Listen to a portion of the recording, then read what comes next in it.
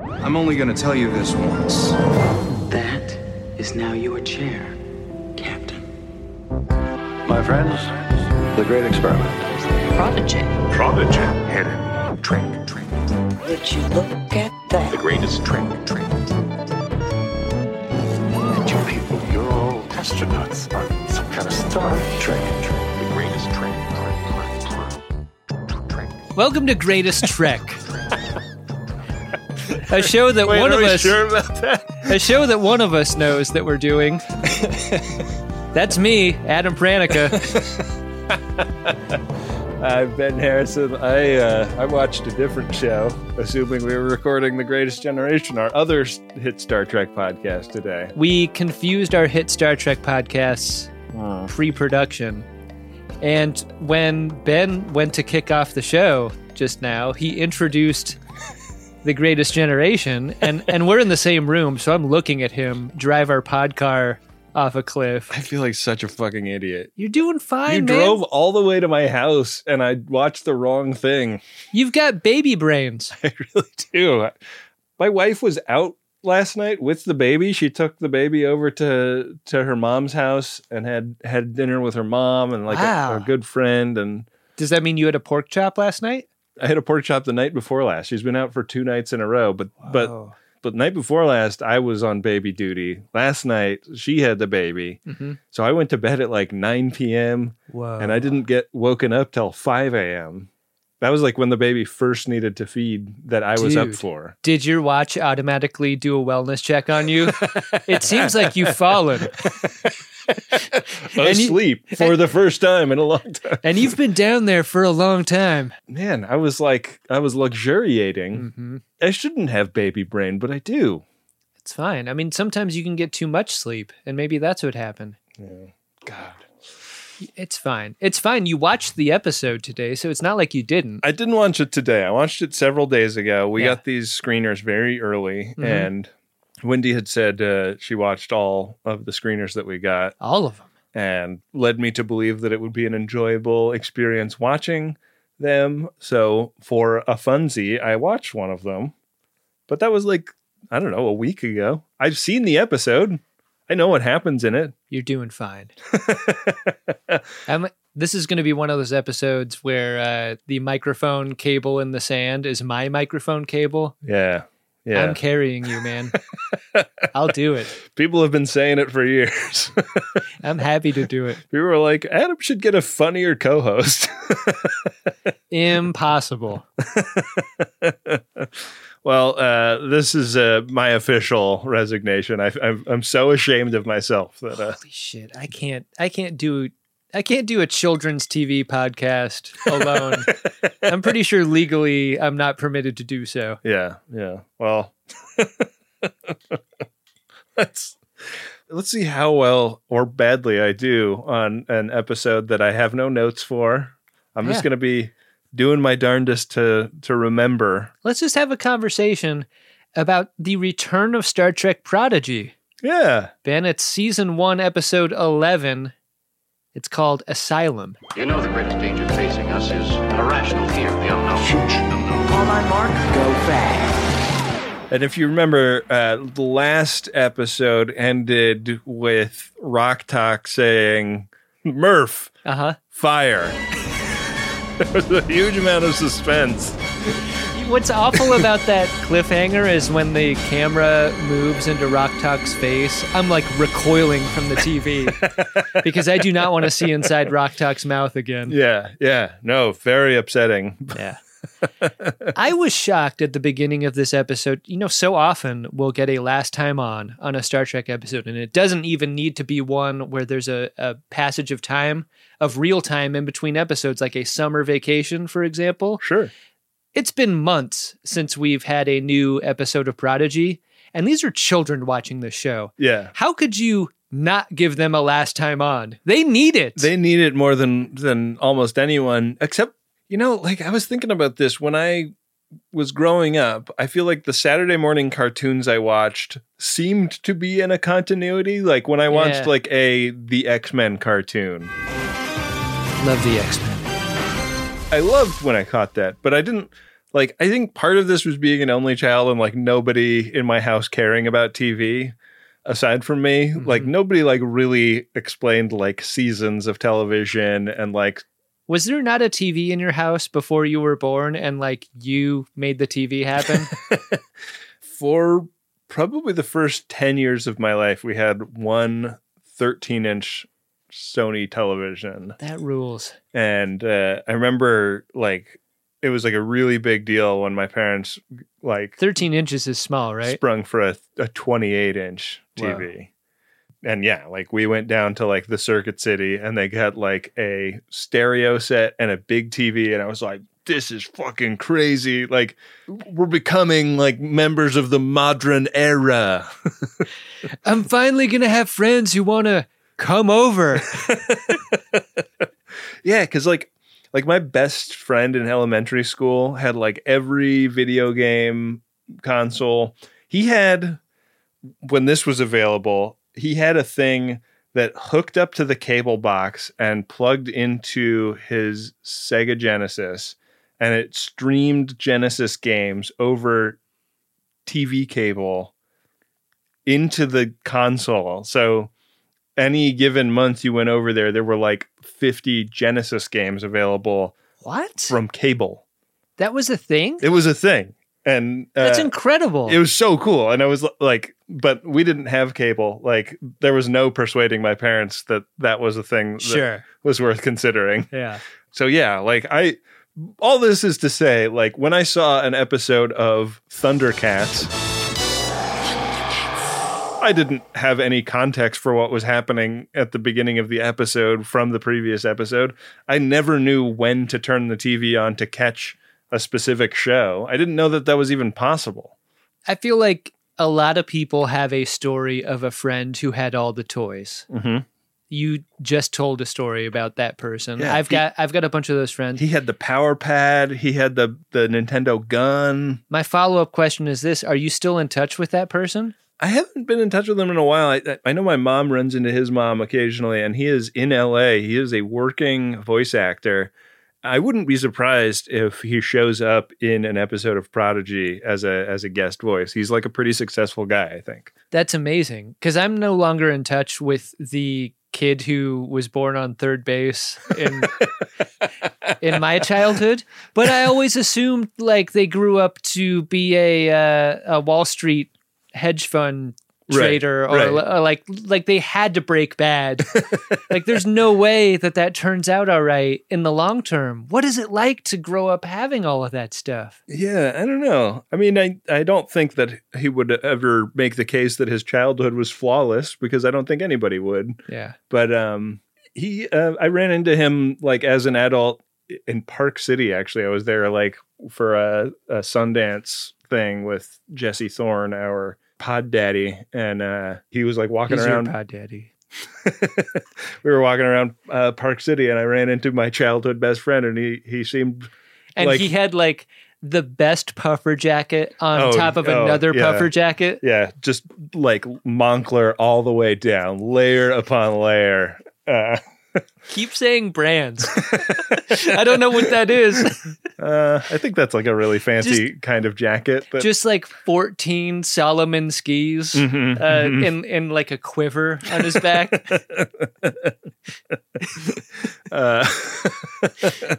But yeah, we had a lovely interaction. He didn't seem fucked up. That's great. Well, some of them turn out right. Yeah. That's good. Yeah. Where were we on this episode? So they're pulling up to a communications array, right? No, you skipped. I skipped? Yeah, you skipped further along because there's a cold open and it's underwater, you remember? No. All right. Well, here's how the episode starts, Ben. Oh, right. They're chasing that. Yeah. There's not even a custom Star Trek intro to Prodigy. Did you notice that? I was like, am I even watching Star Trek? I think that's because the idea of a space rock talk is too traumatic for children. Right. Like Space Koala, super fun and funny for lower decks. Space rock talk, nightmare fuel for kids. It's a nebula just with teeth. A lot of times in these screeners, we'll get like temp visuals and you'll get like time code and stuff on it. They used the Star Trek Picard hanging mother introduction for this. Less traumatic than Rock Talk's mouth. Right. So there's some Just the sound of a rope being stretched. Yeah. There's some like spear throwing underwater mer people, right? There are, and there's a whalian that these mermen Tin Man. are throwing their spears at, and under the sea. Yeah. Under the sea is a ship that we've never seen before. It looks like a submersible shuttlecraft. Yeah. Yeah. Federation issue. Yeah, and the gang's all in there. It's Gwyn, Dal, and Jankum Pog are in pursuit. Yeah. They're trying to protect this whale, but in a way that doesn't break the Prime Directive for the people trying to hunt it. I want you all to be very careful. This is terra incognita. Yeah, they gotta stay out of sight for the spear throwers. Exactly. Yeah. Doesn't really feel like that feels like it is a violation of the Prime Directive. Like if you're taking their source of food, doesn't Also, that like influence them? should you assume sentience always on a planet? How do they know this whale isn't going to clock them in a way that is a Prime Directive break? Yeah, I mean, and how do they know that the spear throwers are sentient? You know, maybe the spear throwers just found those, and or maybe that's like a biological spear. It's just part of their body. Yeah, they're just like pelvic thrusting spears into the whale. Yeah, you know how like a bee stings you and then leaves the stinger behind? It breaks its penis off in the process. Once they throw the spear, they die. Yeah. Because their guts come out with it. Many of their customs will doubtless take us by surprise. This is a fun chase scene, but it's like a space chase transposed underwater, right? Yeah. The same concept. Yeah, there's always a bigger fish. Yeah, We learned this from episode 1. it's true. I have a bad feeling about this. In the process of this chase, Gwyn has a strange flashback, and it's a scene with her dad. It is a weapon.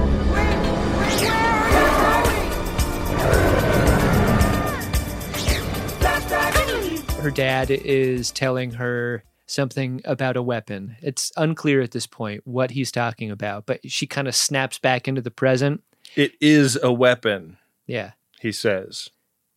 Vaguely. yeah, yeah. And this is the point where the whalian eats the submarine. Yeah.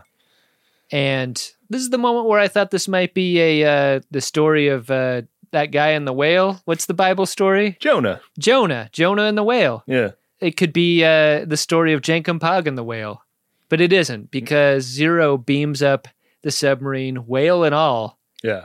up to the protostar, and it lands with a mighty slap on the deck. Mm-hmm. And it starts suffocating instantly. Yeah. There be dying whales here. You gotta beam a whale up into a tank. Yeah.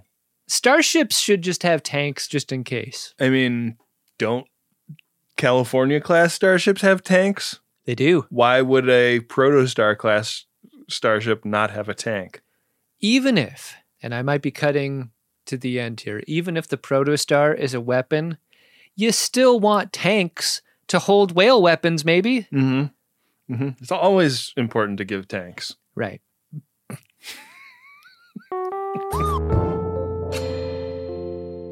Hollow Janeway is there to like tisk them about their close call with the Prime Directive. Mm-hmm. And this is a close Prime Directive shave. It has been. Close Shave Federation. Close Shave Barbazol.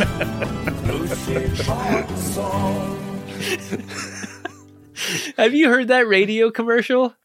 No, but it sounds good. It is, if you turn on AM radio and listen to a football game, you will get 10 Barbasol ads. I stay on the hour. right-wing talk part of AM pretty exclusively. Yeah. It is the twangiest shit you've ever heard. It's great. So, yeah, they pull up to this communications array, right? Now we're there. No. Fuck! No. Is that the end of the episode? Yeah, it happens at the very end. Oh, God damn it. Zero has noticed this flashback thing happening to Gwyn. And unfortunately, you don't see this from Zero's point of view, which I think would be funny. Yeah. Instead, it's all Gwyn point of view all the time. But really Zero's like, hey, I noticed you doing that thing again. And not the fun That Thing You Do of the Tom Hanks movie. Doing that thing you do, remembering a little clue about your father. He's an evil dude. I try to forget that guy, but then something else happens. Every day you remember that evil dude.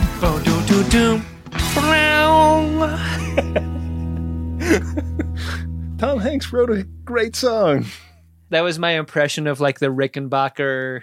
Yeah. Do you think that Chet Hanks is ever like furious that his dad is like lifetime achievement as a musician will always eclipse him? God. Yeah, why wasn't That Thing You Do more reggae? Yeah. Anyhow. It's hard to have a dad. Anyway, Zero makes this all about them in a way that I did not really appreciate because Zero feels responsible for Gwyn's memory loss. Right. If you had received any sort of last time on package, I feel like this would have been a big part of it. Right. Gwyn looked at Zero and forgot a bunch of stuff in the last episode. It wasn't your fault. You saved me. Ironically, I had forgotten that had happened. So I was like, I guess this is kind of reminding me, jogging my memory a little bit. Yeah. But yeah, the like Gwyn's memory is Swiss cheese thing. I was really relating to Gwyn in this episode because I was like, I kind of feel like that sometimes today, for example. Yeah, as with the introduction to our show. Yeah. So there is a gasping, dying whale behind them during this conversation. And Rock Talk is like, hey, not only is this whale dying, this whale is pregnant. All right, who are you? And don't jerk me around anymore. I want to know how you know that. And so they beam the whale back into the water in a part of the ocean that doesn't have people pelvically thrusting spears into it. Yeah. And they just sort of assume that this whale is going to want to hang out with that second whale in this scene. Maybe this whale wants to be alone. Yeah. This whale wasn't on whale Tinder, like looking for a whale partner. Yeah. It's just swimming around minding its own beeswax. Do you think the whale dating app is like Ambergrisser? Yeah, probably is Ambergrisser. I bet it's Rambergris. I I think that's better. Well, that's like the hookup whale app, you know. Yeah, it is. That's for whales who want to fuck. Yeah, just like kind of no strings whale action. There was a moment when we were building the Greatest Generation show where we toured the fourth Star Trek movie, where we thought for a hot minute that including a clip of whale penis would be fun and funny. Turns out, like, when we sort of worked up the show and practiced it a couple of times, it was horrifying and bad. Yeah. That's why that was never shown to an audience. It's worth looking up, though. Like, if you're curious about whale penis, your curiosity will be delighted by what it looks like. It is going to wreck your Netflix suggestions henceforth, though. So I wouldn't recommend it. Yeah. I would search on Hulu just to be safe. So at this point in the story, it's clear they've been sort of banking successful missions. Yeah. They've been doing this a lot. They're saving the whales on every planet they can find so that when they finally meet up with Starfleet, they'll have this pattern of good behavior to point to that would somehow supersede the theft of a starship. It's sort of like grinding to get your XP up in an RPG. They're totally grinding, aren't like, they? They want to like have some skills to, because like I think basically they want to like enter the academy as seniors or something. Yeah. They don't want to muck around as like junior academy people. This comms relay station, Ben. Are you ready? Are we there? To talk about this? Yeah. Fuck. Yeah. Hell yeah. Here you go. I remember this part. I'm going to go off mic. I remember this part vividly. Uh-huh. They pull up to it. It seems like it would be an unmanned technology thing. It isn't. There's a woman who's been murdered. Her dog is there. They've got to go through her personal logs and weirdly kind of fall in love with her, even though she's dead. Total bullshit, man. It's just bullshit. That is not. What episode was this? That one where Geordi falls in love with the murdered girl and then the dog turns out to be like a shape-shifting alien. Oh, jeez. Yeah. Now, that is definitely not what this episode is. At this point in the episode, I was pretty shocked at the similarities between it and Event Horizon. Did you feel that way? Oh, like it was Event Horizon with all of the blood pool fire fist fighting removed. Yeah, that communications relay is a tomb. Hello? Anybody home? Oh, fuck me! Looks like Skipper got a case of the Willies. They extend the little tunnel out to get on board, and they are greeted by a sentient person. This is Lieutenant Barnes Franks, and he holds out his hands, and his eyeballs are in them. It says, "Welcome aboard."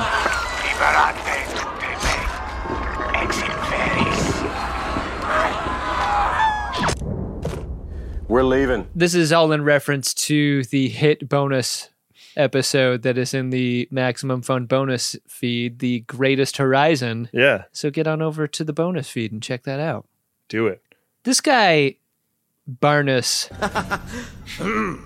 I am Lieutenant Junior Grade Barnes Franks. He's been alone a long time. Yeah. And he is enthusiastic about meeting new people. So enthusiastic that he almost throws a blanket over the fire that is them claiming asylum and like admitting to their many crimes. Yeah. Yeah. I mean, they come in uniform, and so he could be forgiven for assuming that they're there in some official capacity. What do you make of that choice? I didn't think they should be wearing the uniforms, and I thought it was weird that Janeway adjusted Dal's comm badge into a like non-Cal Hudson height. Like she moves it up to make it more consistent with his level of confidence. Right. Yeah. I thought that was smart. I guess so, yeah, because you don't want to Cal Hudson by accident. You know, it's sort of like they call this sprezzatura in the fashion world. Like you want to break the rules knowingly. Yeah. You know, you want the rules that you're breaking to be a wink, a little like I did this on purpose. You roll up to a Barnes Franks with your comm badge too low, he's going to be obeying your orders in a way that could be very uncomfortable. No kidding.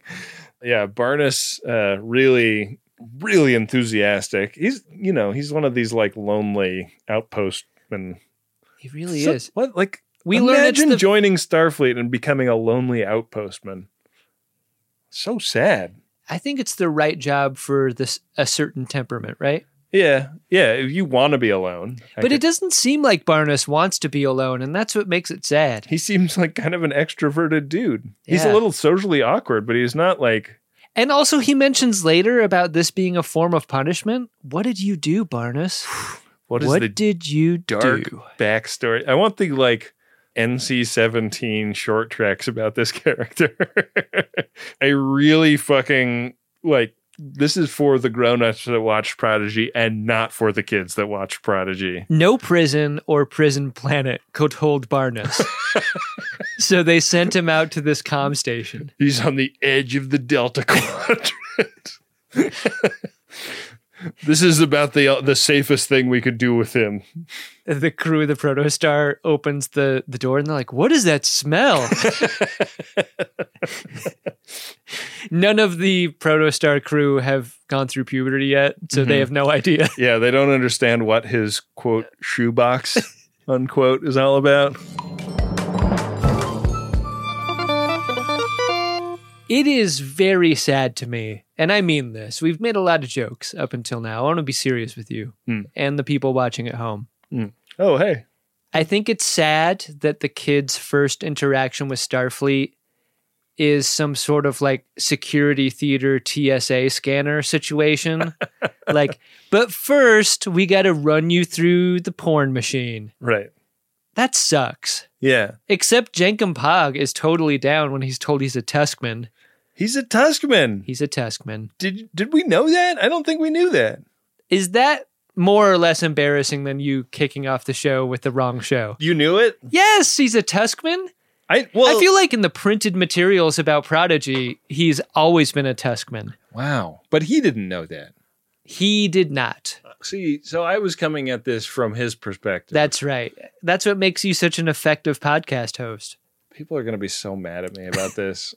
I joked about resigning. They're going to demand it. You know what? You know how on Twitter you can turn off comments for posts?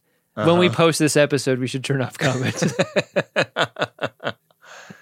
Jankum Pog, a young Tellarite male who lived during the late 24th century. See, if Memory Alpha has that, it's not a spoiler. Yeah. Fuck. Rock Talk is the next through the machine, and she's told she's a bricker. Much like our favorite characters on This Old House. Brickers are important on every job site. We're retapping all the masonry around this foundation in honor of filling in that mouth so we never have to see the horror show therein. We're taking Rock Talk and placing her behind this chimney. Like that weird episode of Shining Time Station where they brick in that where they brick in that train as a punishment, and then we never hear from them again. I mean, what is up with that episode? They showed that to children. Why would a public television program for children draw on an example set by an Edgar Allan Poe story, of all things?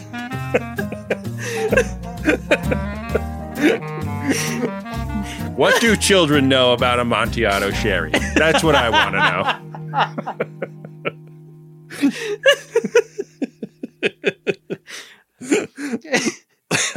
The loosest, weirdest episode of Greatest Trek ever. This is the best episode of Greatest Trek.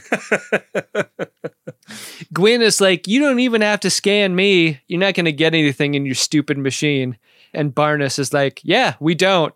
Keep walking. I'd rather not do the paperwork, so next. Murph, we learn, is a melanoid slime worm. But Murph wears a belt through the scanner. Come on, Murph. Yeah. You don't have pre-check. You got to take off your belt. You got to take the belt. You got to take the shoes. Zero is all belts, and Zero floats through the scanner. And this is one of those pieces of humor where, like, terrifying alienness is glossed over in like Zero could kill us all easily, and we see this all the time. So keep moving. All Zero needs to do is take off their hat, and we're all dead. Yeah. And Dahl is last. And Dahl... This is like, okay, like, we're talking. Right. Dahl is going to find out some important information. Is this the moment? Dahl just takes a deep breath. Like, is it going to happen? Dahl, is this your idea of finding out where you come from? Barnes is like, holy shit, you're a report to Starfleet Command. Yeah, you're an Omega directive, basically. I thought the same thing. Dahl is an Omega. Yeah. Dahl is an Omega, like me, Catherine Janeway. I had to jump down blindfolded into a pile of potato chips alone.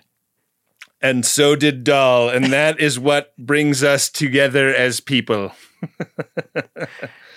So this is amazing. Like, and Barnes cannot wait to contact Starfleet, probably, as someone who's been marooned out on this comm station. Yeah, is this Barnes's ticket home? This is a good reason for Barnes to pick up the phone, right? Yeah. Do you think they thought about having a character in an episode with as prominent a whale sequence be named something that is so close to Barnacle? Barnes is like, hello? It's me. I was wondering if after all these years you'd like to meet. To go over why you marooned me out on this fucking comm station. I finally have a reason to call you now. It's a beautiful parody, Adam. That was worth picking up. Yeah. So until they get things figured out, this was another moment where I could not believe what was happening. The crew of the Protostar, a gleaming, awesome starship, choose to stay on the comm station inhabited by a single masturbating alone man who has been alone for so long. I'd be like, cool, thanks for welcoming us with your brand of hospitality. I'm going to go sleep in my own bunk. Thanks. Yeah. It'd be like driving an RV up to my house and sleeping in my office instead of your RV. Yeah. Yeah. It's bad. We get a flashback scene here to Vice Admiral Janeway and Captain Chakotay. And this is the christening of the Protostar that we're watching. This part really sad because it sort of sets up Chakotay as guy who just repeatedly gets marooned in the D-Quad. Yeah. like I don't think that the like tone of this episode is about making a punching bag of a character, but it sort of does. It sort of makes it feel like Chakotay is a joke inside of the Starfleet universe who every time he goes to the D-Quad gets stuck there. There's a weird tension about this scene, too, because I want to state that I have not seen all of Star Trek Voyager. We are working through that on the hit podcast, Greatest Generation. Mm-hmm. Engage. So you don't even know if they get home or not. I don't know how things turn out. I'm assuming they both get home because look at them. Your mind is going to be so blown when you watch the episode that I watched today. There's like a professional jocularity about Janeway going like, can't believe you're going back to the D-Quad. That's nuts. And Chakotay being like, yeah, I'd never go out there without a holographic version of you. Yeah. And then they like kind of hold eye contact for a long time. If I run into any trouble, you'll be the first one I call. With the holographic bathtub that I made. I mean, it's easier to build a bathtub for a hollow girlfriend than for a real one, right? Do hollow ladies use hollow bathtubs? Yeah, hollow water, all of it. It's cheaper. Yeah. We learned that... Hollow Janeway is what you call a cheap date. You see her just pour the shot and it goes right through her. Yeah, like an animatronic on the Pirates of the Caribbean ride. Janeway Actual is watching this program and is interrupted by Commander Tysus. It's time to get to work or something. Tysus says something like this. Like, stop fucking around with hollow Chakotay. I guess the hollow hand is on the other foot here because like... Yeah, the hand is on the foot.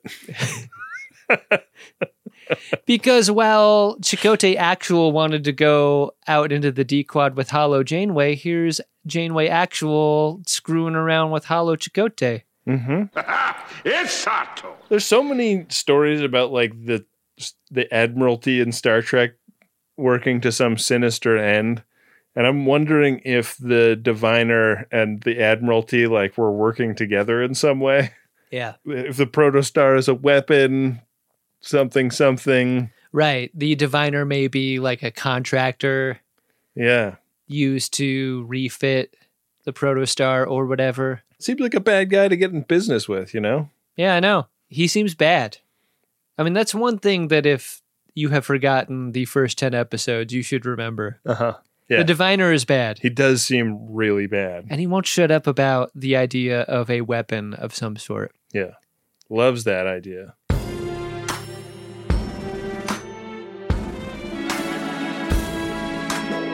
Back on the comm station, Rocktalk and Murph are using the workplace computer to search for things like two kids looking for porn for the first time. They go to science.com first so that Rocktalk can figure out which area of science she should specialize in.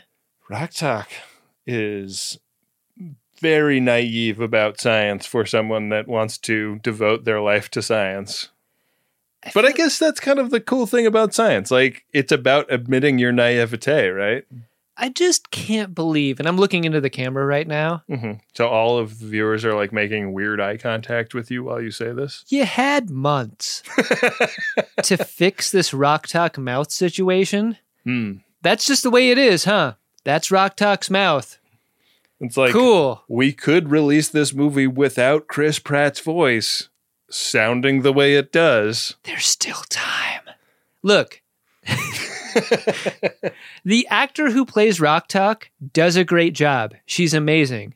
But I would trade Chris Pratt playing Rock Talk if it meant changing the mouth. Like, that's a good trade to me. I would take it. I'm not trying to take anyone's job like Chris Pratt would. He obviously wants everyone's job. He wants my job. Next week's episode is going to be co-hosted by Chris Pratt. That's what sucks, Ben. You can't step away from Greatest Trek. But I resigned. What? I can't help Unresign. Chris Pratt is next in line for every job in Los Angeles. God damn it. No! There's nothing I can do about it. I refuse to work with Chris Pratt on this show. Wow. Is it because of his weird toxic politics or... I think it's because he's a wife guy. You know how they are. Yeah. Are we wife guys? No. Good. I don't really know what a wife guy is, but it seems like it's bad based on the way people talk about it on the internet. A wife guy is someone who performatively loves their wife in a way that seems fake and gross. I love my wife sincerely. Yeah, but that's not for the show. Yeah, that's true. That's what I'm saying. Yeah, I don't turn my love of my wife into content. In Sickbay, Zero and Gwen are in there, and Zero's like, hey, I'm feeling really bad about what I inadvertently did to you when you looked at me. When you looked at me during.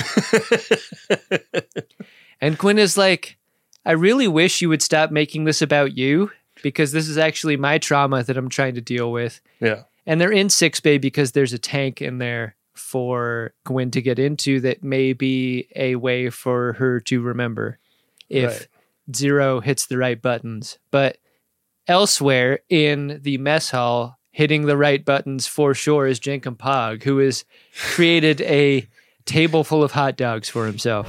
Food fit for a king. I know that a table full of hot dogs is funny for kids, but it's one of those moments that's fun for adults too. Look at all those funny hot dogs. A pile of hot dogs. Really, it's the one thing we can agree on as a culture, right? Yeah. It's also like, I think that the animators had a lot of fun coming up with just how bouncy and floppy these hot dogs would be and what color they would be. They don't seem realistically bouncy. They're not like the texture of a cooked hot dog. They're the texture of a flaccid dick. For scale, though, how tiny is Jenkum Pog? Because these hot dogs are not like Nathan's Frankfurter size. They're pretty big. Bratwurst, man. Yeah. Yeah. They are thick kings. And Jenkum Pog is all too happy to take these things down. He's not really listening to Dahl, who is in his own kind of afterglow from the TSA experience he had earlier. Right. And then finally, Barnes Franks is like, cool, I'm just going to do some administration here. Like, it's common whenever a ship rolls up to my comm station to kind of download the ship's logs into the computer to make sure that the story checks out. Because after all, this is a ship full of kids and also Zero and a weird slime slug wearing Starfleet uniforms. Hey, also, why doesn't Murph wear a uniform? Yeah. Did they just not make a slime slug grade uniform? Hey, look. I believe there's a John Van Sitters who could maybe come up with an idea of a cup for Murph that we could buy. Yeah. Maybe the Murph cup is a piece of Murph merch that someone would enjoy buying and owning. I would enjoy that. Yeah. It's a mug with a comm badge on it. And there you go. I just did all the work. Well, maybe we should reach out and see if we could license the rights to produce that merch. Maybe we should just make a Murph cup and put it on podshop.biz. Podshop.biz? Wait for them to come to us? Maybe that's the way to get a return to an email. Maybe that's how you get the USS Van Sitters to approach your coordinates. To dock at your station? Yeah. But when we cut to the lower decks here, we realize the big problem that this presents, right? There's a red computer down there. Is it fun that that the guy that lives on the station is named Franks and they've got a big plate of Franks? Did not put that together. That's kind of fun, right? It's got to be so crazy to live on that station by yourself and also be able to eat whatever you want. I would not be well. I would be dead. Yeah. It seems like they will all be dead soon because when this transfer starts, there's like the pan through the floor into the computer core. Yeah. And it's kind of an Dreadnought, Agamus looking computer down there. It's like the evil Dreadnought computer soul. Yeah. In there. Something activates. Something bad. The Terminator tells Barnes that, I'm sorry, your parents are dead. That's the image that we should post for this show. It's like the first frame is Barnes downloading the thing. The second frame is the Terminator on the phone. Why is this episode so stupid? I don't know. It's my fault, I think. Yeah. This, like, all hell breaks loose at this point because the red computer turns very red. Yeah. And then the comm station turns very red. And the redness is spreading. The redness, a spreadness, and it's sort of like if the Matrix took over, but it was red instead of green. This is really scary to Rock Talk, who takes Murph into her arms and practically Lenny's Murph to death here. I will hug him and pet him and squeeze him. Yeah, it's a good thing Murph is unkillable. You know what? If Murph were in a cup, the cup would break. Fair. That's kind of a Temerian thing. Murph in the mug, broken by a hug. Oh my God, I just named the episode, didn't I? Wow. God, that sucks. That fucking sucks. Well, we got to live with it, man. Hey, can I ask you a question? In the mess hall, like the virus has spread to there, and the replicator is like machine gunning hot dogs out at Jenkinpog. This is pretty fun.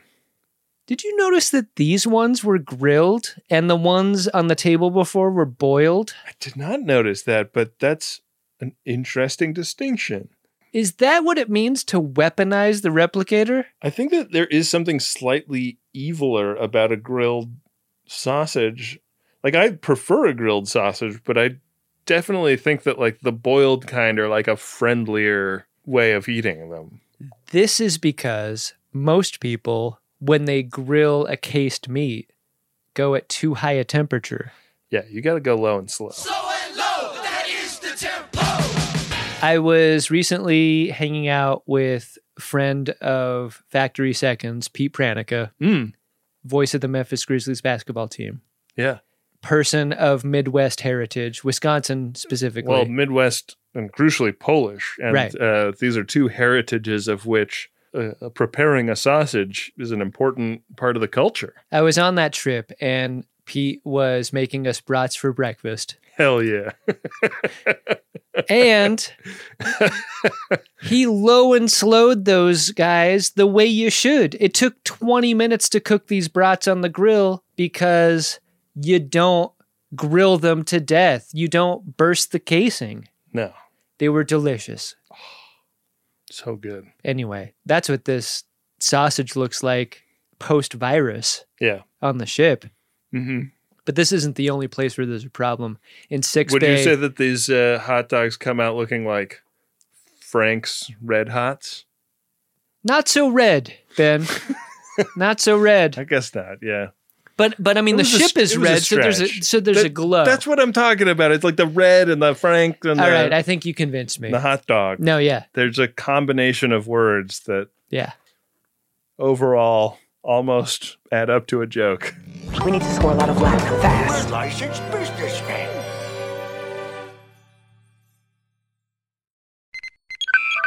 What do you think of when you think of male grooming? Maybe it's a sharp haircut and a little bit of product, or a bit of the old beard wax twisted into the ends of a mustache. Maybe it's a shower, a shave, a little spritz of fragrance. Me? I think of shaving my nuts. And not just my nuts, all around those nuts. I'm talking all around those nuts. And this form of male grooming is hard to do when your junk looks like a log of Play-Doh rolled through a dustpan in a barber shop. It's wrinkly, it's wriggly, nothing stays in place, and it's the one area where you don't want to have an accident. That's why I'm glad we're sponsored by the spring cleaning champions at Manscaped. They sent me their brand new Lawnmower 5.0 Ultra. It's their 5th generation trimmer, featuring 2 interchangeable next-gen skin-safe blade heads, a standard one for taking a little bit off the top, and a new foil blade to go smooth wherever your heart desires. They also sent me an extra-large Manscaped t-shirt, which I will never wear, but it was nice of them to do. Get 20% off and free shipping with the code TREK at manscaped.com. That's 20% off and free shipping with the code TREK at manscaped.com. Nothing like a little spring cleaning in your pants. I spent a lot of last week sick in bed. And one thing I was so happy I had when I needed something to eat but didn't really have the energy to cook myself something was Factor meals. Got a couple of these in the fridge at all times, and they are delicious, fresh, never frozen, chef-crafted meals. And they're ready to go in just about 2 minutes. And this is convenience food that is actually tasty and full of real ingredients and not hyper-processed crap. And they got you covered all throughout the day. They got pancakes, smoothies, grab-and-go bites, and you can get as much or as little as you need by choosing your meals every week. Plus, you can pause and reschedule deliveries at any time. So head to factormeals.com/Trek50 and use code Trek50 to get 50% off. That's code Trek50 at factormeals.com/Trek50 to get 50% off. Back for another game. You know it. What's going on? Just one more week till Max Fun Drive. Hard to believe. It's been a heck of a year since the last one. We're now a worker-owned co-op. We raised $50,000 for charity last year. And we've added a bunch of awesome new shows. But do you think we're ready to do it again? Absolutely. Lovely new gifts are lined up. The episodes will be amazing. And wait till everyone hears the bonus content. Yeah, plus they know to go to MaximumFun.org/newsletter, so they're getting all the news. Oh, like that meetup day is on Thursday, March 21st. Then what's bothering you? Me? Oh, nothing. We're all set for Max Fun Drive to start on Monday, March 18th. I just didn't want you to see this coming. Check. What? Hang on. Most of the plants humans eat are technically grass. Most of the asphalt we drive on is almost a liquid. The formula of WD-40 is San Diego's greatest secret. Zippers were invented by a Swedish immigrant love story. On the podcast Secretly Incredibly Fascinating, we explore this type of amazing stuff. Stuff about ordinary topics like cabbage and batteries and socks. Topics you'd never expect to be the title of the podcast. Secretly Incredibly Fascinating. Find us by searching for the word secretly in your podcast app. And at MaximumFun.org. Well, this is a new ship. She's got the right name. She's got the right name. Now you remember that, you hear? Now you remember that, you hear? There's a near drowning happening in 6 Bay because Zero is like, wow, why are the doors opening and closing a bunch? Maybe I should go to the other side of the door. Come on, Zero. Yeah. What do you think is over there that's so good? Zero leaves 6 Bay at the exact same time that Gwen's chamber begins to fill with liquid. Yeah. It's probably fine, right? This is probably like... It's that liquid from the abyss that you can breathe. Or Event Horizon. Like, hey, maybe they're thinking they're going to travel long distances. Maybe you need to get in the tank. Oh, yeah, because you'll turn into cat food if at the high G-forces. Yeah. But this is Starfleet, man. They have inertial dampers. They don't have inertial dampers on the Event Horizon. Without a tank, the force would liquefy a skeleton. It's too bad Zero can't take off their suit and look at the computer and, like, kind of freeze it. Whoa. Because Zero's stuck outside the door. And Zero is like, hey, everyone on the comm station, come to 6 Bay because Gwen is drowning in some mystery liquid. Yeah. And while Gwen is submerged, she's having that kind of like, I'm about to drown vision where she sees her dad again. She sees her what? Her dad. And her dad's like, it is your weapon. And Gwen's like, I fucking know.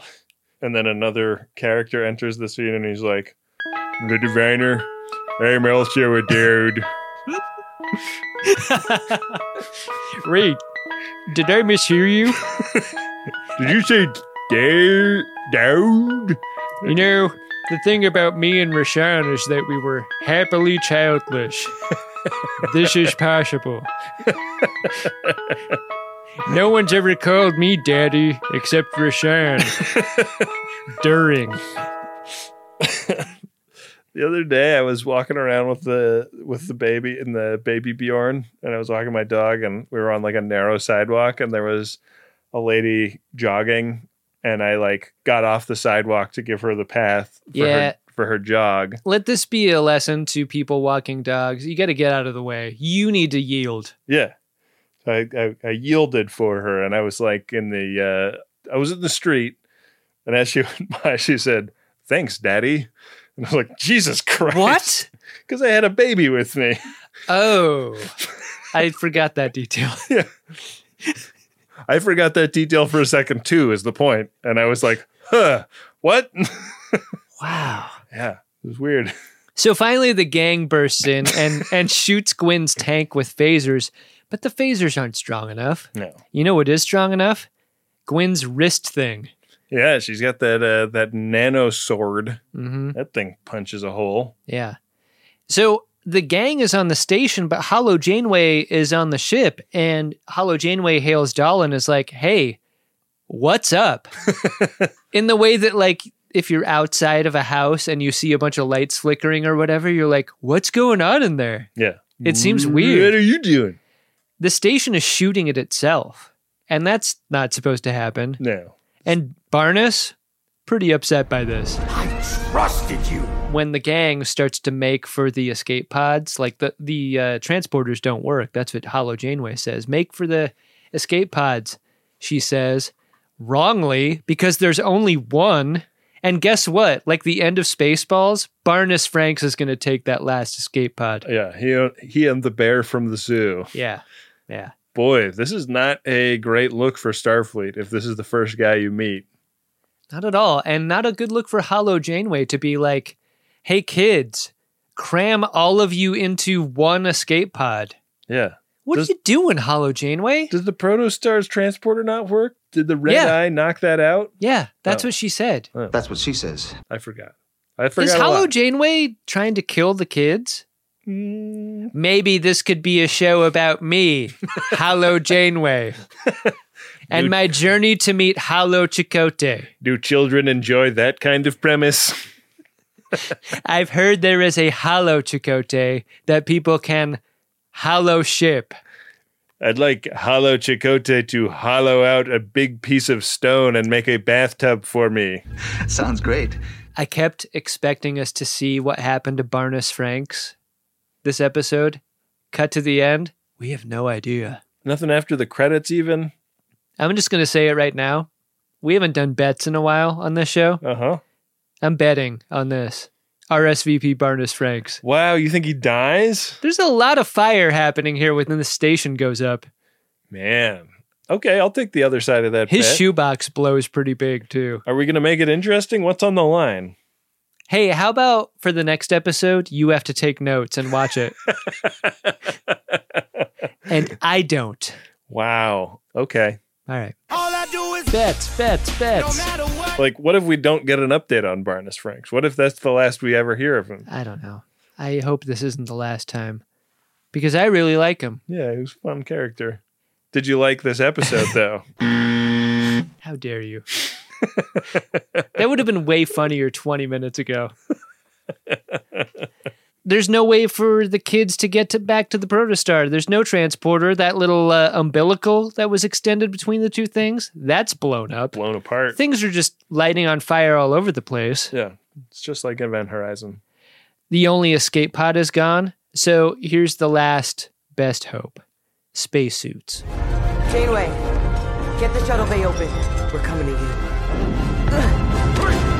What? I mean, everybody but Murph gets in a spacesuit. I guess Zero doesn't really need a spacesuit either. Murph and his Murph mug should be out there. Yeah. But instead it's the gang and Murph, and they're kind of bouncing on the exterior hull of the station. And what they got to do is eyeball the Protostar. The Protostar is sort of orbiting the station. Yeah. And Rock Talk, bless her heart, needs to figure out the math of the moment. All right, think. All right, I gotta get back to the ship, all right? The math in a very The Hangover kind of way. Yeah. The math, like, she's doing hangover blackjack to try to, like, jump off of the thing into the ship. And it is so close to working because when they, like, jump off and the door to the protostar is open and it seems like they're going to make it. It looks like they're lined up. It really but orbital seems mechanics are like basically rocket science, right? Like that's literally like the kind of math they're talking about with rocket science is orbital mechanics. Yeah. Yes! Here I come, motherfuckers! Yeah, so they miss. But here's the thing. Here's why I don't trust Hollow Janeway. Couldn't you have used the tractor beam the whole time? Whoa, she didn't say anything about the tractor beam. Tractor beam, parentheses, for drama, is what Hollow Janeway likes to do. Yeah. Because when they overshoot the protostar, Hollow Janeway snatches him. Yeah. Mm-hmm. Snatches him and pulls him in. Gwen has one last vision here. Her father says, all the context we needed. We needed this from the beginning. West Starfleet will welcome its return with open arms, and it will tear itself apart from within. Her father, who also like lives in a tank for a lot of this show. Maybe the computer was like, you're a tank person. Yeah. And I'm trying to help you. Yeah. Did you ever think about that, Gwen? Maybe the tank is your home. Are you too good for your home? Daddy says it's a weapon, and when Starfleet welcomes it back, it will tear itself apart. Like an INXS song. Protostar will tear us apart. Oh, that's a different song. Okay. That's not an INXS, but I like it. Yeah, just thinking about different tear us apart songs. What is that, Pixies? No, that's New Order? I can't believe I pulled New Order. I don't know anything about New Order. It's Joy Division! Fuck! I think this episode should go out unedited. Well, the people watching at home saw the whole thing. They saw this whole mess. They saw all the madness. God. Did you like the episode?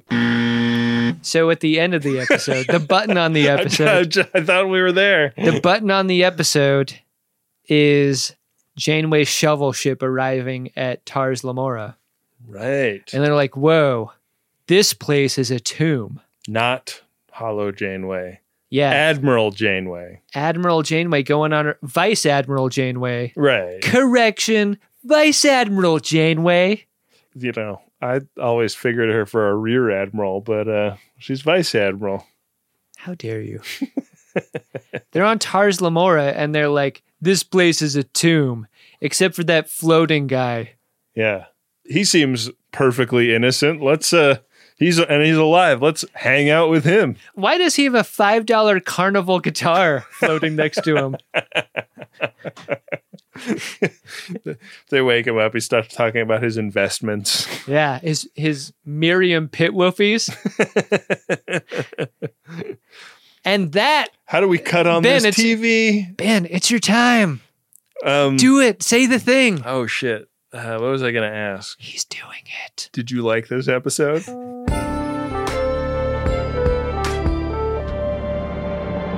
You know what was fun about this episode?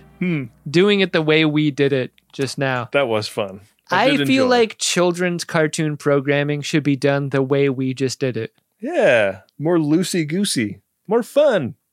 Greatest Trek is a weapon. It's a weapon for children's cartoons. Wow. That's what I think. Yeah. Yeah, I like the episode as much as I like any other Prodigy episode. It's a children's cartoon. Yeah. But it's also Star Trek, and that's why I like it. I feel like it is building complexity, though. Like, it felt a little simpler the first 10 episodes, and now feels like a bit more of a, like, there's some gray where Starfleet is. This is a show that for some reason depends on your ability to remember previous episodes in a way that Star Trek doesn't often do. Yeah. And this is a kid show. Yeah. But like, man, I will be very interested to see if they mistrust Starfleet going forward based on their one interaction with a real live Starfleet person. Yeah, Barnes kind of sucks. Having gone as badly as it did. Yeah. Also, if they are ever made aware that the ship is a weapon, maybe they choose not to bring that weapon home. Yeah. Well, I choose to see if there are any weapons in the Priority 1 inbox, personally. I think that's the main thing about the P1 inbox. It's a weapon. Priority 1 message from Starfleet coming in on secured channel. Well, no Priority 1 messages this week, Adam. But if folks want to get one... I feel like this is a legendary episode. I know. Wow. But if folks want to get one for the next time, see if they can get lucky. It's MaximumFun.org/Jumbotron. Set it up. Greatest Trek is a weapon. Hey, Adam. What's that, Ben? Did you discover yourself an Edward Larkin? Edward Larkin! Before I get to that, do you think Edward Larkins are too adult for Star Trek Prodigy and we need to maybe consider a different person? For Prodigy specifically? Because I gotta say, I've met very few Edward Larkins on Star Trek as Edward Larkin-y as Barnes Franks. Did you hop into an escape pod built for one?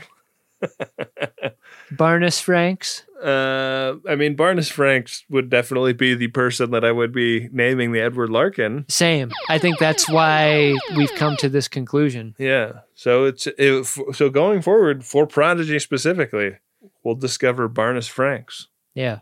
Yeah. A character who named a segment. Wow. Who I have bet is most certainly dead. Dang. And I think he'll get his own series, I think. I think spin-off Barnes. God damn it.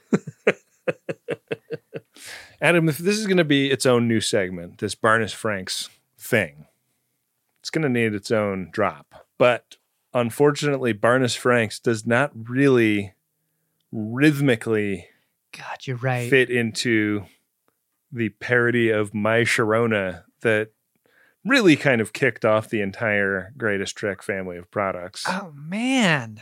You're right. But there's got to be a song that it does fit with, right? Are you asking me this because you already have the answer?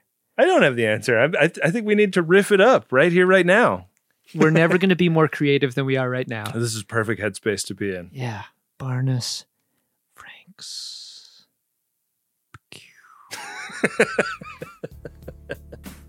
What about if it's like to the tune of Return of the Mac? Who's your Barnes Franks?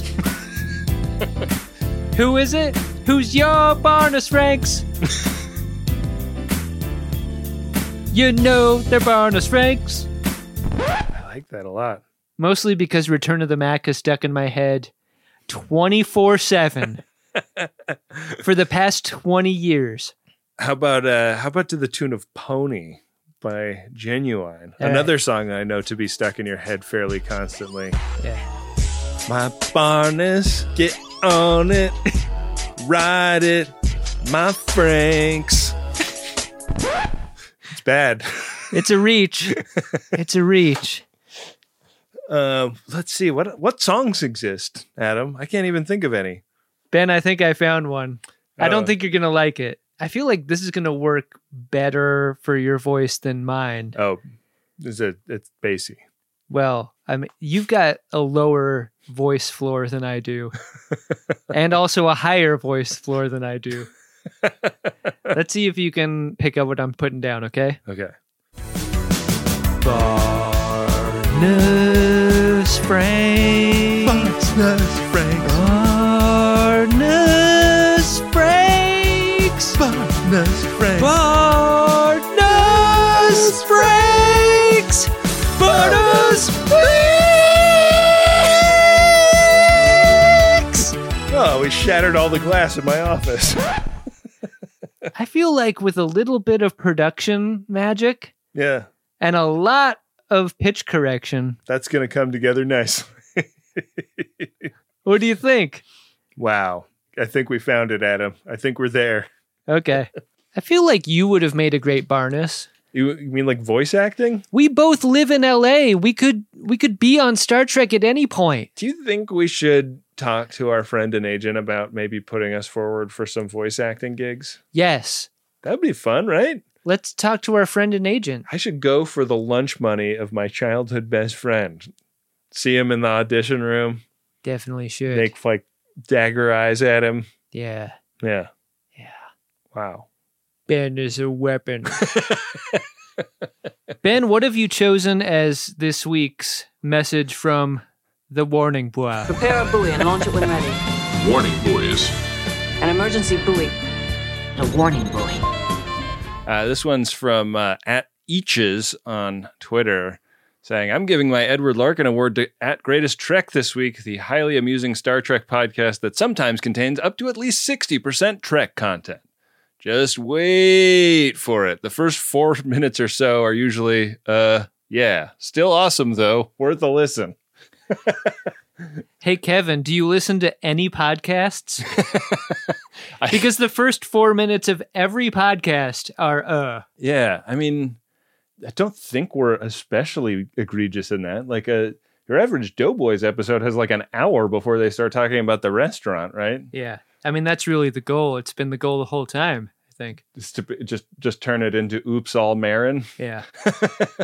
We'll get there eventually. Yeah. I mean, your point is well taken. We're not entirely a Star Trek podcast. We're a goof around podcast with a Star Trek theme, I would say. Right. We're a friendship contest. We're a friendship contest that's also a podcast. Are we like trying not to masturbate? Is that kind of contest you're talking about? Too late. Wow. Well, thanks at Eaches on Twitter. And if you'd like to stand as a warning to others, tweet or Insta about what you like about the show, and we might talk about it on a future episode. Just tag at Greatest Trek in your comment. Yeah, we'll give you a gentle ribbing about how wrong you are. Wow. This has been a very fun episode to make. It sure has, Adam. Very little work for anyone to edit. Yeah. Nobody has to worry much about this edit at all. But we should leave the folks here. Listen to the credits for information about next week's episode of Star Trek Prodigy. Is Wendy editing this one? God, I hope so. I mean, I feel bad inflicting it on her. I feel bad inflicting it on Wendy has seen our entire podcast, but like I trust her with this. She better be. I've got her on the calendar as the editor. Yeah, she's so Wendy, take it away. We're sorry.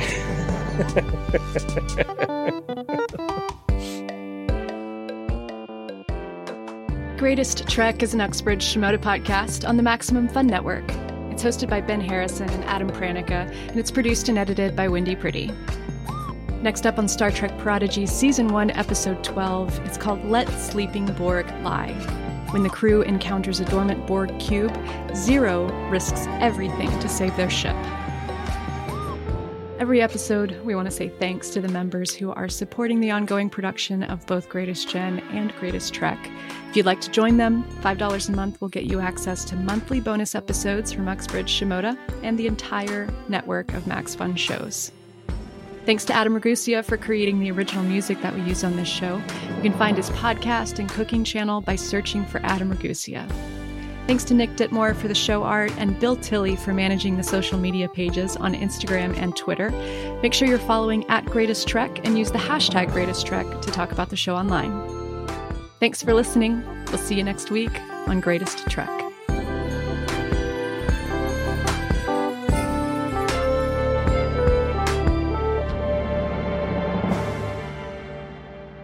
God, we're doing a great job. MaximumFun.org. Comedy and culture. Artist owned. Audience supported.